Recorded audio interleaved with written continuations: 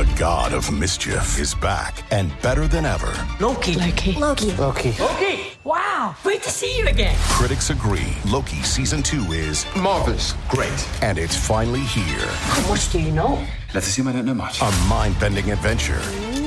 Spectacularly cinematic. I've been waiting for a moment like this. It surpasses all expectations. A little over the top, don't you think? I thought it was spot on. Loki Season 2. Now streaming only on Disney+.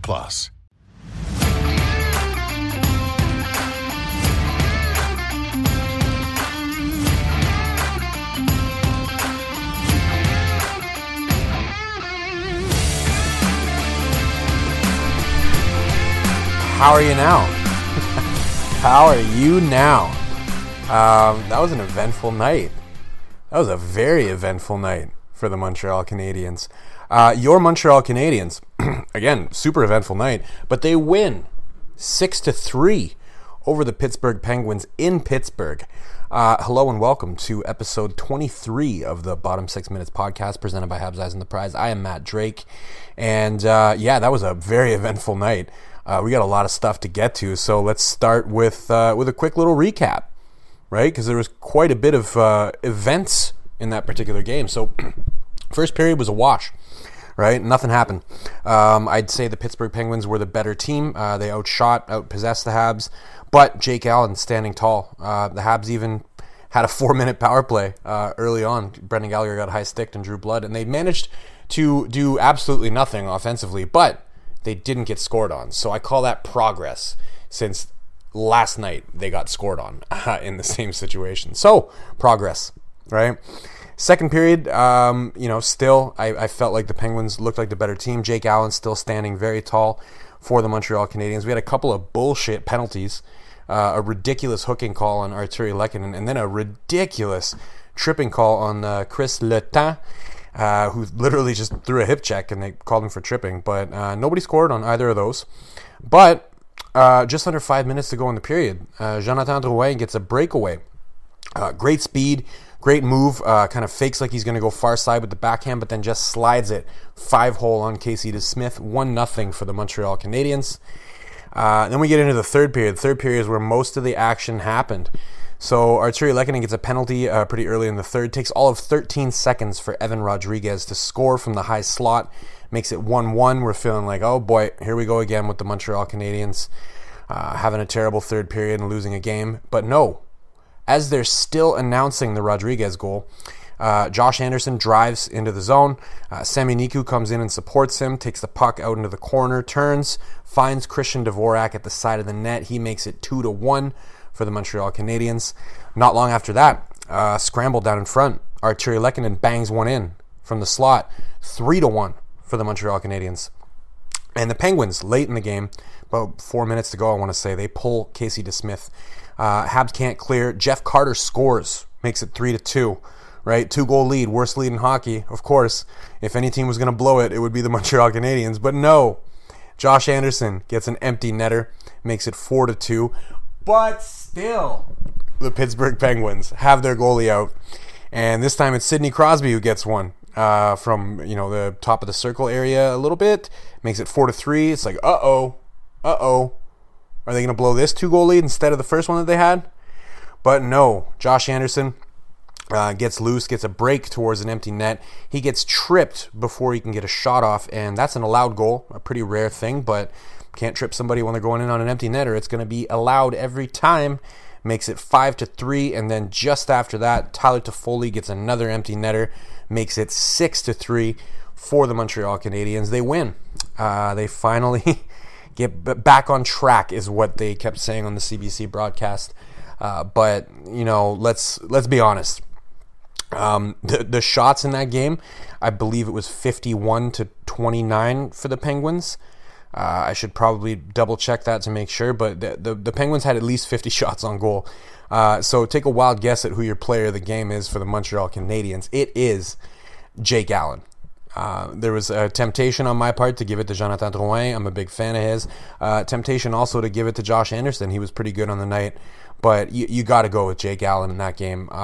If he doesn't play the way he does, they lose that game. They lose that game probably by a pretty nasty-looking score. Maybe 6-3 the other way. Who knows? Certainly when you look at the fact that they got 3 empty net goals, obviously they really needed their goaltender in this one. And he was there. He made some ridiculous saves. I mean, he made one in the third period where immediately off the face-off, the Penguins got a shot. He had to kick his pad out, and it gave up a rebound like right into the slot. Immediately, I think it was Rodriguez who comes in and takes a shot, and he just throws the glove out there and makes a ridiculous glove save. One of Jake Allen's best games. Really, he probably deserved to get that shutout completed, but the Habs were just not very good in the defensive zone. They were allowing a lot of shots, a lot of quality shots. They really owe one to Jake Allen for that game. They should probably all take him out, buy him a couple drinks tonight, and thank him for that effort, because really it was quite impressive. On to I think we got to talk about my Clydesdales a little bit, don't we? Because I want to title this episode maybe "The Winds of Change," because it seems like they're blowing in Montreal, man. After the game started, we got some news. The first bit of news that came out was that the Montreal Canadiens had gotten permission to speak with Jeff Gorton, the New York Rangers former general manager. They've allowed them to talk to him. Given that he doesn't speak French, I'm guessing, that's probably for like a president of hockey operations role, not for the general manager role, but a pretty interesting development, especially when you consider that right after that was put out there on Twitter, it was also announced that Scott Mellanby resigned as assistant general manager for the team. And then Pierre Lebrun came out and gave some even more interesting information about that, which is that Jeff Molson had been talking to Mellanby very seriously about the potential of him either becoming general manager or becoming president of hockey operations. And then all of a sudden, he was informed that he was no longer in the running for either of those positions. And I think, according to Lebrun, that is when he decided to resign. So at the very least, it's incredibly interesting that Jeff Molson has been, speaking to Marc Bergevin's subordinates about the possibility of replacing him. That's incredibly interesting. It means that, what I was talking about the last episode when I kind of went in on Molson a little bit, he's watching these games, and obviously he's not happy with what's going on with his hockey team, and he's legitimately thinking about it. Or maybe it was just because he thought Bergevin wouldn't come back next season anyway, so maybe he was just kind of planning for that possibility. But either way, the winds of change, man, they're blowing. It sounds like the owner of this team actually wants to make some kind of change. And then you have the Gorton news, right? The fact that they're talking to him. And again, probably for a president of hockey operations role. So the only thing that's not clear is what would the parameters of that role be? Is he coming in to support Marc Bergevin? Is he coming in to manage him? Is he going to try to convince him to mix in a fucking leg day here and there? Get him to, balance out his curls a little bit with some leg days? I don't know. But the thing that seems a little bit more likely is that they're bringing him in to support like a younger general manager that would need somebody with a lot of hockey experience. So presumably you'd be looking at somebody maybe like Mathieu Darche from the Tampa Bay Lightning, a former Habs player who has been making a name for himself as an executive with the Tampa Bay Lightning. This is interesting, right? So I think my chief Clydesdale there, Marc Bergevin, I think the writing might be on the wall. I mean, this certainly seems like the writing's on the wall. I don't know for sure, but the fact that this is being discussed, the fact that they're having conversations with his subordinates, the fact that they're going out and getting somebody from previously from the New York Rangers and also previously from the Boston Bruins, not to forget, Jeff Gorton, when he was with the Boston Bruins, he pulled off that famous Andrew Raycroft for Tuukka Rask trade. Look how that turned out for the Bruins. He was also there when they had the draft where they got Brad Marchand, Phil Kessel, and Milan Lucic, all in the same draft. So he's got a pretty interesting history, and he was also responsible for basically building the current iteration of the New York Rangers. I'm interested in this move. I am. especially for what it may mean for the rest of the executive. I'm interested primarily in the fact that Jeff Molson clearly is interested in making a change. That makes me happy. That's why I don't know if you can hear the joy in my voice. It's not just because my Chief Clydesdale's in trouble. It's because I finally have a sign that the owner of this team sees some of the issues and wants to make changes. That's great news for me. It should be great news for everybody who is a fan of the Montreal Canadiens. We should be rejoicing that this guy is at least thinking about making a change. And the next couple of days could be pretty interesting. We might have some more news to follow up on. Who knows, right? We got to keep an eye on it. And then we got to talk about my other Clydesdale, right? Dominique Ducharme. I've had some pretty strong words against him, and I maintain my position. But I do want to bring something up. And he made an interesting lineup change where he decided to make the third line. He put Nick Suzuki with Cole Caulfield and slid Arturi Lehkonen in on the other side, and it paid off.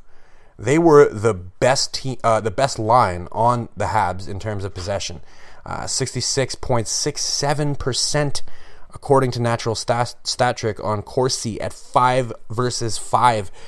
Corsi, of course, being shot attempt share. So 66.67% of the shot attempts, which means, they had the puck on their sticks a lot more than the other team. Expected goals for of 82.30%. That's nice. That line works. Now, I hope that he's smart enough to try and keep them together. And because finding out whether or not Arturi Lehkonen could be the perfect, other winger for Nick Suzuki and Cole Caulfield, it could be huge, right? If he does work, because they seem to have tried a number of people on that line other than Lehkonen, and it just really hasn't worked, right? They're just not getting anything going. He tries Lehkonen for one game, and look at this. Look at what you got. So, I still maintain my position. Again, I think he should be gone as the coach of the Montreal Canadiens. I think they should move on from him as soon as possible. But this was an interesting choice. I wasn't sure about it going into the game, but I was like, hey, why not try it, right? And I said on Twitter, I was like, I look forward to yelling about this if it doesn't work. But it worked. And I got to say, smart move. But at the same time, if you look at that game overall, it's not a game that they necessarily deserved to win, but sometimes deserve has nothing to do with it when it comes to hockey, right? They got the win, and their goalie was their best player. But I have to say, some of those lineup changes, especially that one moving Lehkonen onto that line with Suzuki and Caulfield, smart, and it worked. And let's see. We'll take a look and see on Monday night if he keeps that line together or not. I think he absolutely should. If he doesn't, then I'm going to have something to yell about on Monday night, aren't I? At the end of the day, you just got to kind of take some of these wins when you get them, right? I enjoyed that game. I was entertained by that game, which at the very least was one of the things I was hoping for the remainder of the season, is to have some entertaining games, and this one was definitely that. Even though they kind of had me panicking at the end of the game when I thought they were going to blow two 2-goal leads when the Penguins had their net empty. But honestly, entertaining game. True though it may be that this game hurts the tank effort a little bit, I don't think... they kind of got shelled in terms of shots, and their goaltender had to stand on his head to keep them in that game and to get them the win. So I don't think this is, when I say winds of change and stuff, I don't think it's them changing this season, turning this season around. It's just, we got a lot of news about some potential front office changes. We saw a bit of improvement on the ice. We saw a more entertaining game at the very least. And I think that's a positive overall, is that we're seeing potential for change, and we're seeing a little bit more on the ice than we've seen in previous games. So overall, I'm in a great mood tonight. If they could figure out how to make their power play dangerous for a change, I'd be in an even better mood. I mean, I don't know what it's going to take for that unit to start producing. And again, maybe a lot of people won't want them to start producing because you want to see them lose games. You want to see them get that high overall draft pick in the draft, which will be in Montreal next summer. So, but I would personally like to see that unit get going a little bit. I think they have too much talent to be looking as bad as they do, right? But I digress. Don't want to leave it on a negative note. Leave it on a positive note. They won 6-3. They won a game 6-3. I'd love it if they could keep the games that entertaining, even if they lose a lot of them. If they can keep it entertaining like that, there's lots of goals. We're having lots of fun. We're seeing some interesting saves. We're seeing some interesting line changes. Then that'll make the rest of the season fun a little bit. And then again, hopefully we get that high draft pick and hopefully some things change around. And of course, the idea that we might be seeing some of the changes that I've been complaining about almost every episode this season, it makes me immeasurably happy. So that's it for the episode. We're running just over 15 minutes. So vraiment soirée énorme pour les employés de soutien. We are on Spotify, Google Play, Apple, Megaphone. I'm on Twitter at DrakeMT. Drop me a follow. I would appreciate it very much. Thank you, as always, for listening. We will be back after Monday night's game against the Vancouver Canucks, the Struggle Bowl of two of the most struggling teams in the NHL right now. Should be an interesting one. So thanks again, and as always, à la prochaine.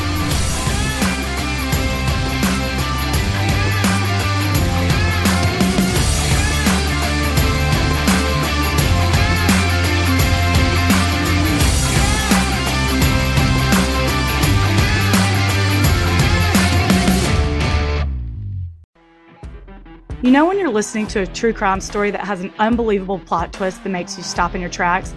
That's what our podcast, People Are the Worst, brings you with each episode. I'm Rachel. And I'm Rebecca. We're identical twins who love true crime cases that make you say, didn't see that coming, and we hate the people responsible for them.